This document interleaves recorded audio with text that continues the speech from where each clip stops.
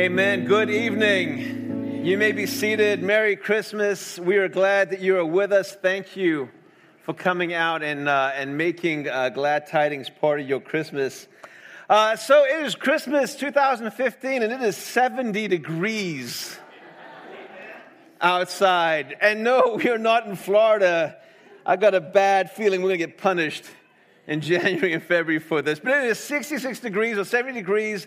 And it just adds to the craziness of everything that's going on. How many of your lives are a little bit crazy right now? You guys, some of you are lying, right? Most of our lives are probably a little bit crazy. It's one of the busiest times of the year. If you've ever traveled at Christmas time, even the radio the other day, I heard them talking about if it's an international flight, get there like 3 or 4 hours early, domestic 2 or 3 hours early. It is expensive to fly, it is expensive to travel, and everyone's on the roads. There are lines everywhere, right? Lines at the airport. There are lines. Lord and I stopped by the grocery store this afternoon in the middle of the day, and there are lines at the grocery store. There are lines and traffic. It's backed up. Even the side roads are crazy busy. Just driving here from Rockland, actually went to pick up Lori. She got off work early.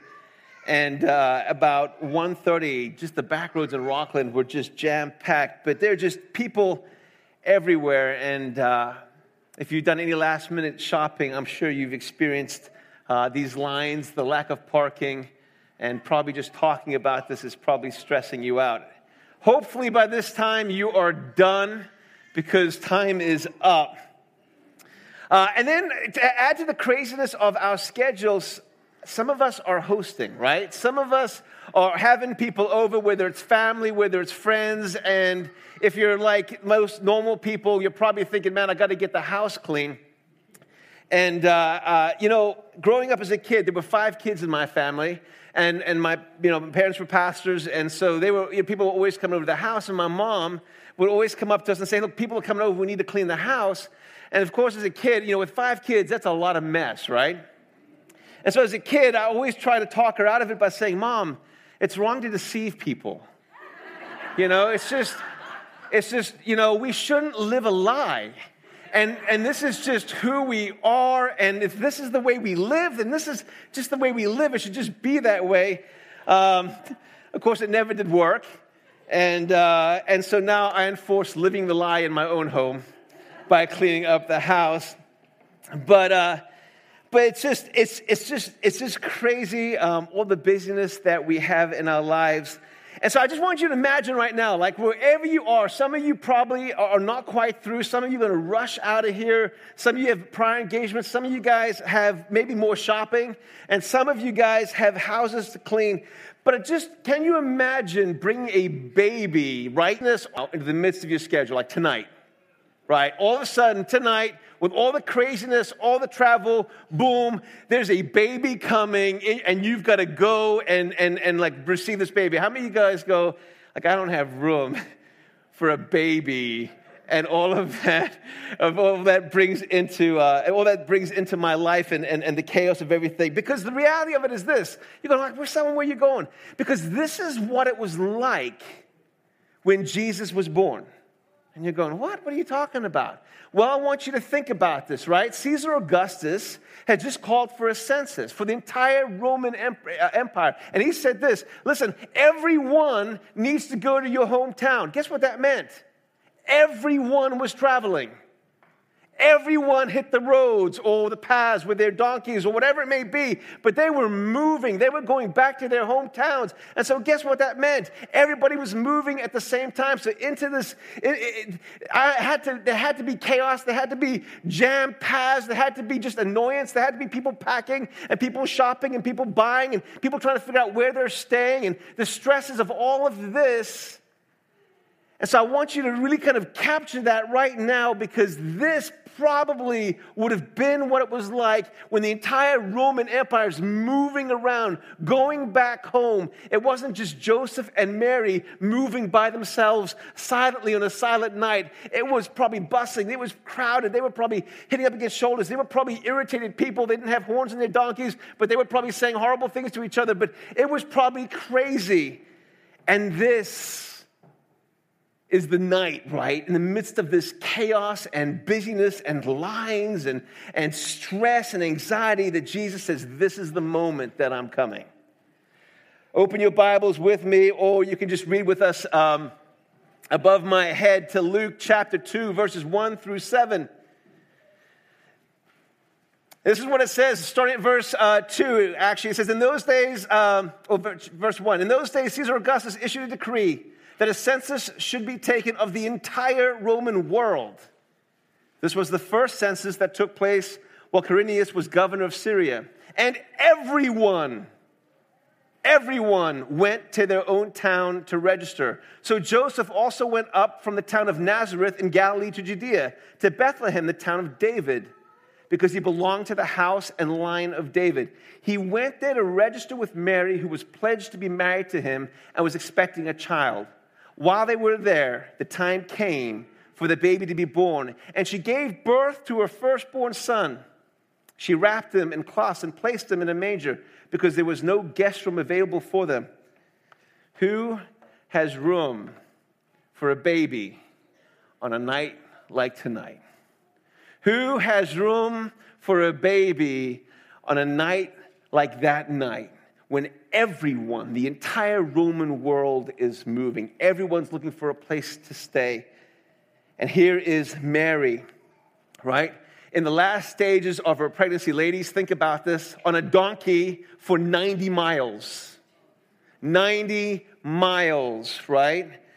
Sometimes you go, man, maybe Jesus picked a bad time to come, right? 90 miles on a donkey. But all of this Jesus had planned. Everything was intentional. 2 Corinthians chapter 8, verse 9 says this, for you know the grace of our Lord Jesus Christ, that though he was rich, for your sake became poor, that you through his poverty might become rich.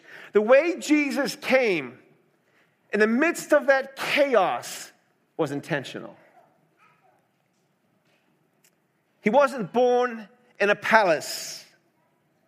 He wasn't born in his own home. He wasn't born in a sterile environment. He was born into the busyness of life. He was born into the stress. He was born into the schedule. He was born into that trip. He was born basically at a time when it was less than ideal to people who honestly did not have the provisions for him and in a community that did not have room for him. And that's the time that Jesus said, this is when I need to come. In the midst of the craziness, in the midst of the stress, this is when Jesus said, this is the perfect time that I'm going to come into this world. So Jesus didn't choose to make his first appearance, his coming, in the cleanest environment, did he? Man, if I had remembered this when I was a kid, I would have said this to my mom when it came to our home. So Jesus didn't choose to make his appearance in the cleanest environments, but the dirtiness of the environments. Nor did he choose to come in the calmness in life, but he chose to come in the chaos of life. Why? Why? The reason why is because 2,000 years ago, there was a message in the way that he came, and that message is supposed to speak loud and clear to you and I tonight. He came into the chaos because even then in his coming, he's saying, no, I am painting you a picture of the way that I come. At the way that I come to the world, at the way I come into people's lives. This picture is for you, it's for me. Because the way that he came 2,000 years ago is still the way that he comes tonight.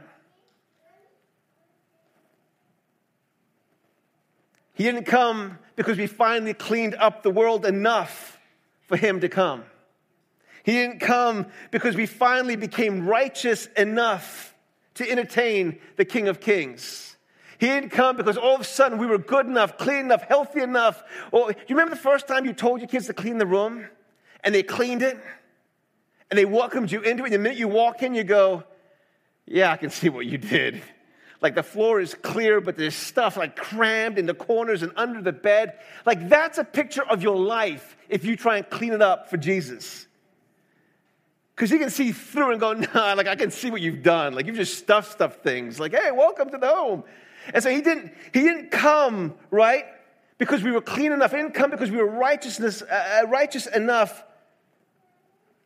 Though you see, the whole purpose of Christmas, the whole reason Christmas exists is because we will never be clean enough. We will never be righteous enough. And that's why he came. He came not for those who think they were healthy. He came for those who know they are sick. He didn't come for those who thought they were clean enough. He came for those who knew they weren't clean enough. He didn't come for the perfect. He came for the imperfect. And so he came to the mess and he came to the chaos 2,000 years ago because the picture he's painting for you and for me is that's the way he comes into our lives.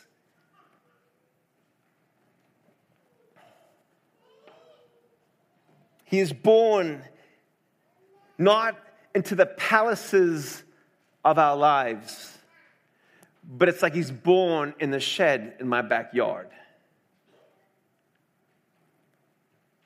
He's born into the darkness of my life. He's born into the uncertainty of my life. He's born into the sickness of my life, the weakness of my life, the conflict in my life, the bondage in my life, the sadness in my life, the anxiety in my life, the dying in my life. And it's then that he says, now that is where I am going to make my appearance. And that's the message of Christmas. It's exactly what he did 2,000 years ago. He didn't wait for it to be cleaned up. He said, no, the chaos, the mess, the stress, the anxiety, the turmoil, the confusion, the place where you're not ready, the lack of provision, there is where you need me the most.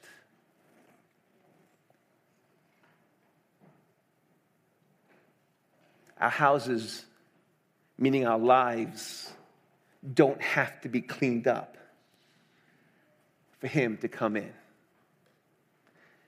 Our lives don't have to be righteous enough for him to come in. All we need to do is open the door. In the midst of our mess and stress and anxiety, and when he comes in to the darkness of our life, comes light. And when he comes into the uncertainty of our life comes a promise. And when he comes into the sickness of our life comes a healing. And when he comes into the weakness of our life comes might. And when he comes into the conflict of our life comes peace. And when he comes into the bondage of our life comes liberty. And when he comes into the sadness of our life comes joy. And when he comes into the dying of our life comes life. And that is Christmas. When I ask our servers to come up,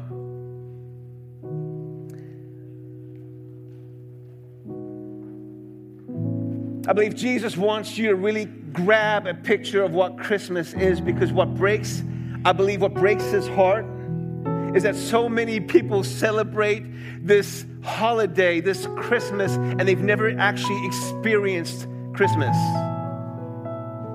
They can decorate their homes with lights, but in their world is darkness. They can celebrate the twinkling and the presents and the gifts, have never received the real gift from Christ. And all of this means nothing if we don't grab onto the fact that he came to pull me out of my chaos and out of my darkness and out of my wretchedness and out of my sickness and out of my hurt and out of my abuse and out of all of these things that make me think that I am unworthy of him, because I am unworthy of him. In fact, when you think you are worthy of him, you are not. You're deceiving yourself.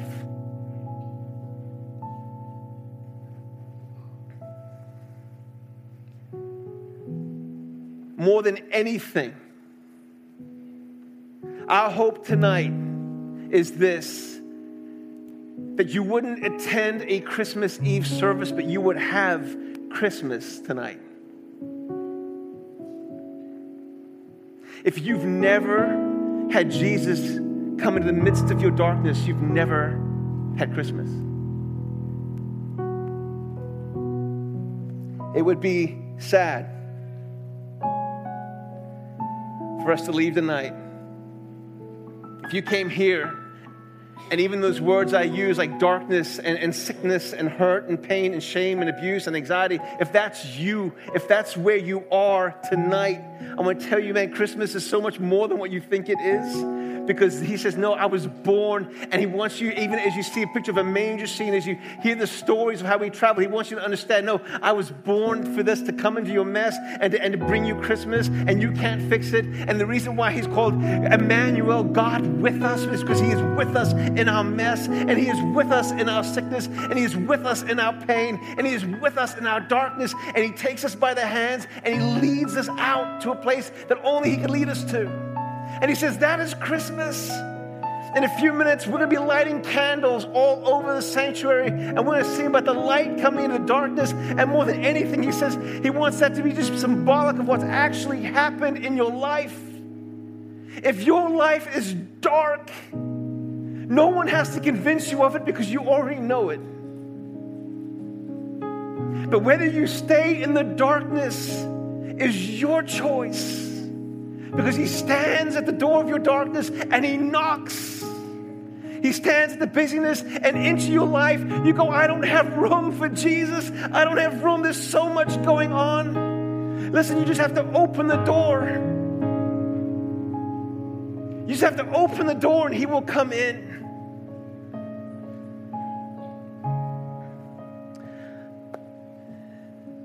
I want to pray tonight.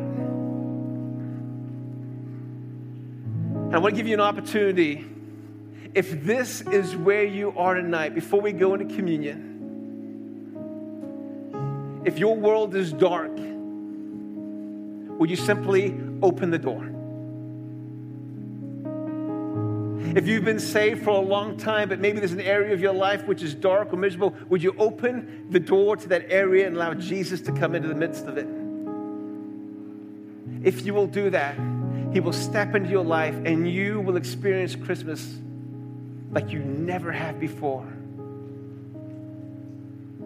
I want to pray a prayer. If that's you, this is what we ask. I just ask that if you want Christ in your life, if you want him to forgive you and wash you of your sins, you want him to come into your chaos, then just simply agree with me or pray these words after me. And he will come into your life and set you free. Would you bow your heads? Lord Jesus, we just recognize that you are the Son of God, that you left heaven and you left your riches to come and be born in a stable, in a dirty environment, in the midst of stress and chaos, and you did all of that because that's where we need you the most. God, that you took all of that anxiety and all of that shame and all of that bondage and all of my addiction and all of my sin. You took that upon you, and you took the punishment that I deserved in death upon your shoulders, and you went to a cross and you died in my place, defeating all of it and setting me free.